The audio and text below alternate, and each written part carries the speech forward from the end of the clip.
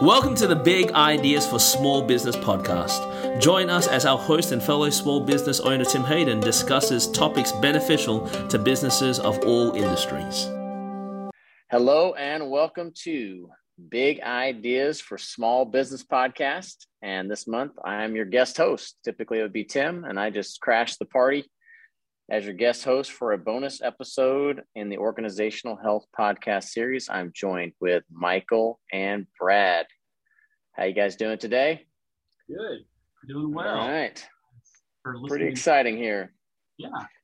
Brad and Michael are team members. And you know what I was thinking? There's a lot of leaders in this world, but for every leader, there's about 10 team members, maybe 5 or 10. There's lots of people that are following. And for all the books on leadership, you know, if there's 100 books on leadership, there's probably only one book on great following. That's right. One of my favorite quotes is that people don't follow leaders, they follow other followers. So Michael and Brad are what I would call first followers. They're on a leadership team. They're the first people in line to sign up, so to speak, and to respond. And it's a pretty tricky role because Tim's role is really hard. You know, the role of CEO is very hard, but you guys are right there at the forefront and sometimes kind of caught in the middle between everybody else in the organization and Tim. So I think to start off, I just want to ask you if you remember the day when Tim asked you to be on the leadership team, and you probably already thought, well, I'm already on the leadership team or I'm already a leader, but he more formalized the invitation. Where was it, and what were your impressions of the conversation? And Brad, why don't you go for, if you remember that day, go first and tell us about that day. Yeah, it was back early last fall. I was actually finished up a one-on-one with Tim, and he alluded in if I wanted to join him on a journey for organizational health. And I said, absolutely. Not really knowing what that entailed, but so far it's been a really good journey. It's made us better. Okay, that's interesting. So it's like Tim walking in the office almost like with his car keys in his hand, like, hey, Brad, you ready to go to this place you've never been? It's going to be blessed. And you're like, okay, let's go. What time do we leave? How about you, Michael? What was it like? So very similar. I think Tim is a leader that is always kind of chasing what's next, chasing what's going to help make us better. And I think getting connected with you and just also the idea of this organizational health journey was kind of began, I guess, a little over a year ago. Time runs together a little bit, but we had a leadership team in place and kind of been moving along, but really a little over a year ago, really just kind of to what Brad said, Tim was ready to say, hey, let's begin this new journey to organizational health, which will help. He really believed and bought in to the fact that this would help make us better as an organization. It would be kind of the advantage, if you will, to take us to the next level. And so he, one-on-one with Brad and I, and just really kind of introducing that concept to us and really challenging us on, hey, do you want to be a part of this? It's going to be different. It's not going to be status quo kind of thing. It's going to require a little bit of extra work, a little bit of extra vulnerability at times. And so it's been a fun journey. And what's interesting is that I have very few leaders who actually do what Tim did, although probably that's because I haven't reminded them enough to more explicitly make the invitation, right? A lot of teams end up at meetings. They're like, yeah, it's just on my calendar, or I report to the leader. So it's Monday, right? And so he more called out the invitation, and yet at the same time, you probably didn't know really what that journey was going to look like. And there's probably been some unexpected turns. What were some of the first unexpected turns that the journey took that you said, wow, I knew I was going to be on the team, but I didn't know it was going to be like this? And it could be a good turn or a bad turn, whichever one, comes to mind. You're smiling, Michael. So one has already come to mind. Well, I would think our first, we've had a lot of transition, I guess, in the journey here with our leadership team. And before, it was just kind of having almost the philosophy or the thought, which isn't an awful thought, I don't think, but the idea of having the right people in the room for the right discussions, that led and morphed almost to having lots of people in the room for what I would call, quote, the leadership team. And it was not really about our structure. It was more about just what position, not even positions, but what individuals do we think had the right information for the right conversations, and that's beneficial at times. But as far as big picture and leading our organization, I think back our conversation, we really began to talk about revolving around roles, in our organizational, chart almost, compared to revolving around people.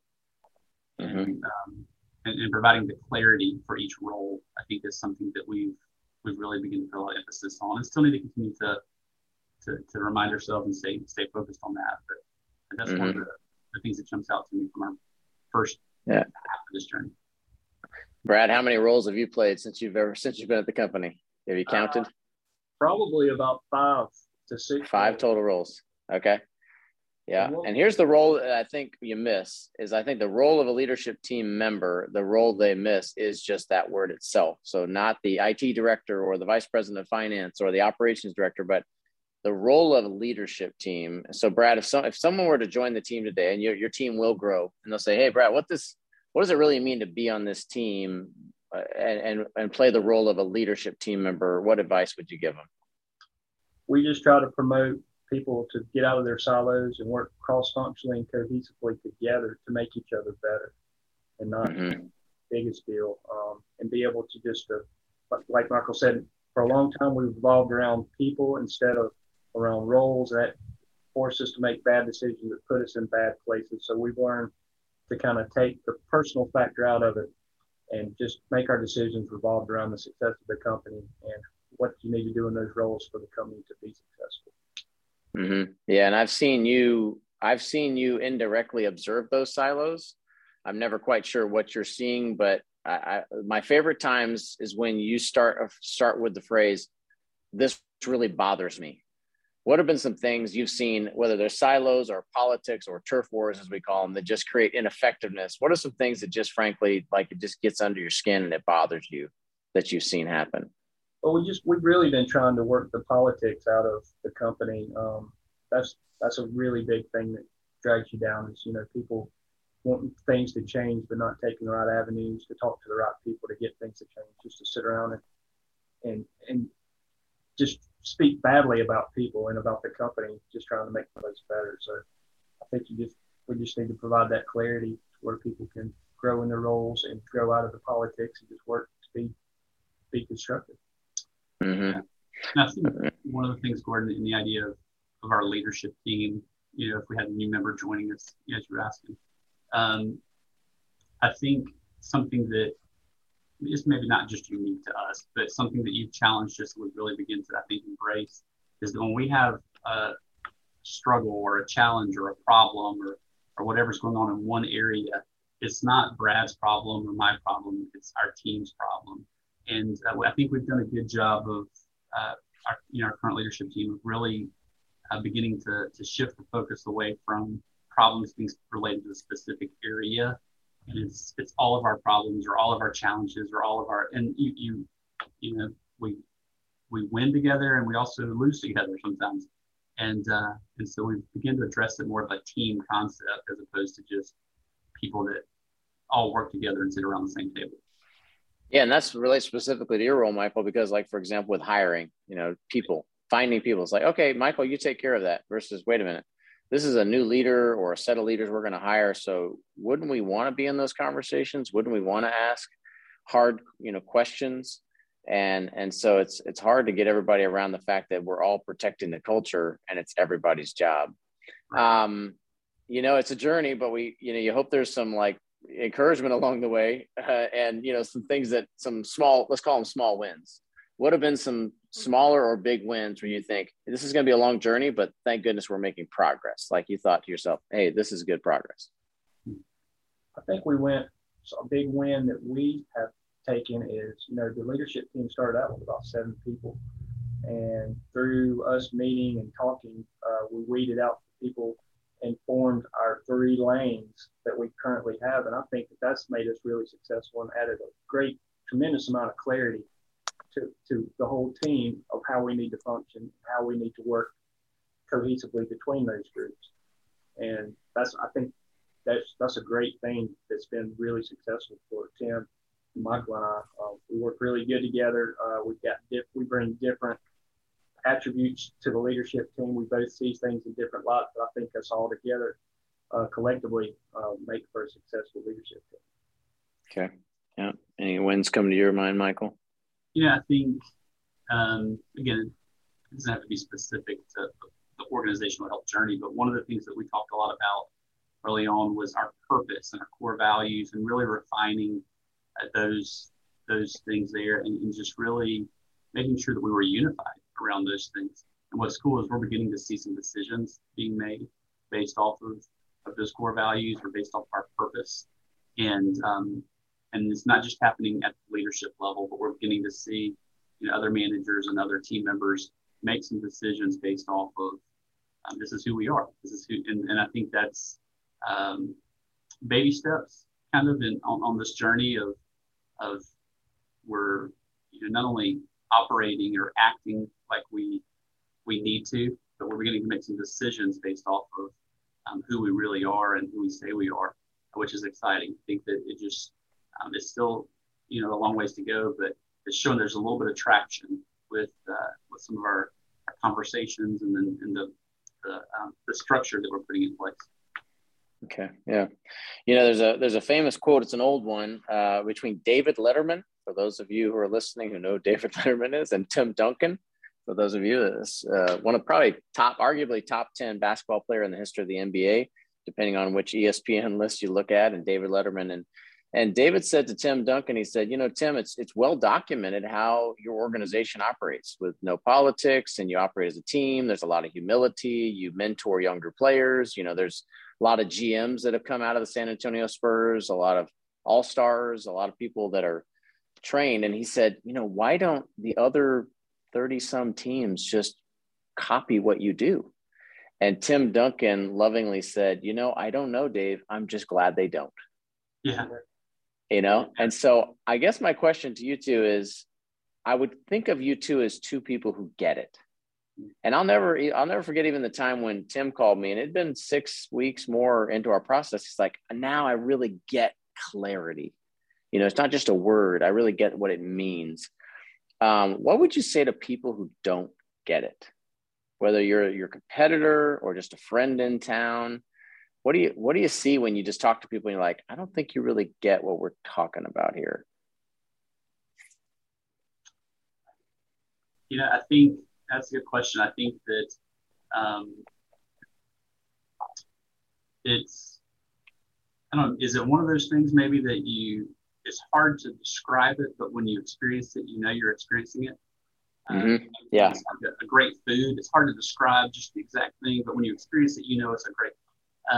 It's kind of like that in the context, which probably isn't a lot of good clarity for that answer. But the idea is you have to be committed to it. You have to be sold out to it. And I think Brad and I had a lot of conversations early on. You can't just go through the motions and pretend that this is something that we're going to check off the box. It's something you have to begin to live out and truly operate in that idea of being fully committed to organizational health, starting with that leadership team and then kind of cascading that down throughout the entire organization. Because if it's just something you're trying to check off and go through the motions, it'll never happen. Mm-hmm. Yeah, I think the biggest it's good. Brad, what do you think? Clarity is mostly walking the walk and talking the talk. I mean, a lot of people want to talk the talk, but for organizational health, for clarity, you've got to be committed to really believing that it's going to make the organization better. And you've got to really buy in. And if you're not bought in, the other people aren't going to buy in. And that clarity just comes along with that buy-in and with that vision and with the hard work to put those values in place to drive people to make other people better and to make the company better. It's kind of like something once you taste it or smell it once, you won't never miss it again. It's just something that's just always sticks with you. Yeah. A couple of thoughts. I think one is, you're right. We kind of talk about talking. You could sit around and describe it instead of let's just go have the conversation now. And I find a lot of people talk about talking, like, what we should do? We should really talk about that really thing that's irritating. It's like, why don't we just talk about it now? Right. Let's have the conversation right now. I meet with a lot of potential teams that I'm going to work with that they don't work with us, and they go, well, when will the offsite be, and what will we do, and what will the agenda be, and what will it look like, and can you send me more information about that? It's like, how about we meet tomorrow? Because I can't have another conversation about having a conversation. Right. Let's just have it. I think the other thing, and I say this, it's going to may sound a little contradictory because I work for the Table Group. I work for Pat Lencioni. I love everything about organizational health, but it's not like it's a mystery. It's not like people don't know what it really means to have conflict, or we use certain terms like organizational health. And yet before organizational health, there was organizational health. There was just politics, turf wars, all this stuff. So sometimes I think we need to demystify it a little bit. Right. And instead of having terms and jargon and things like this, it's like, yeah, we're just talking about having a conversation. We're talking about, agreeing to something. Mm-hmm. And it's so deceptively simple.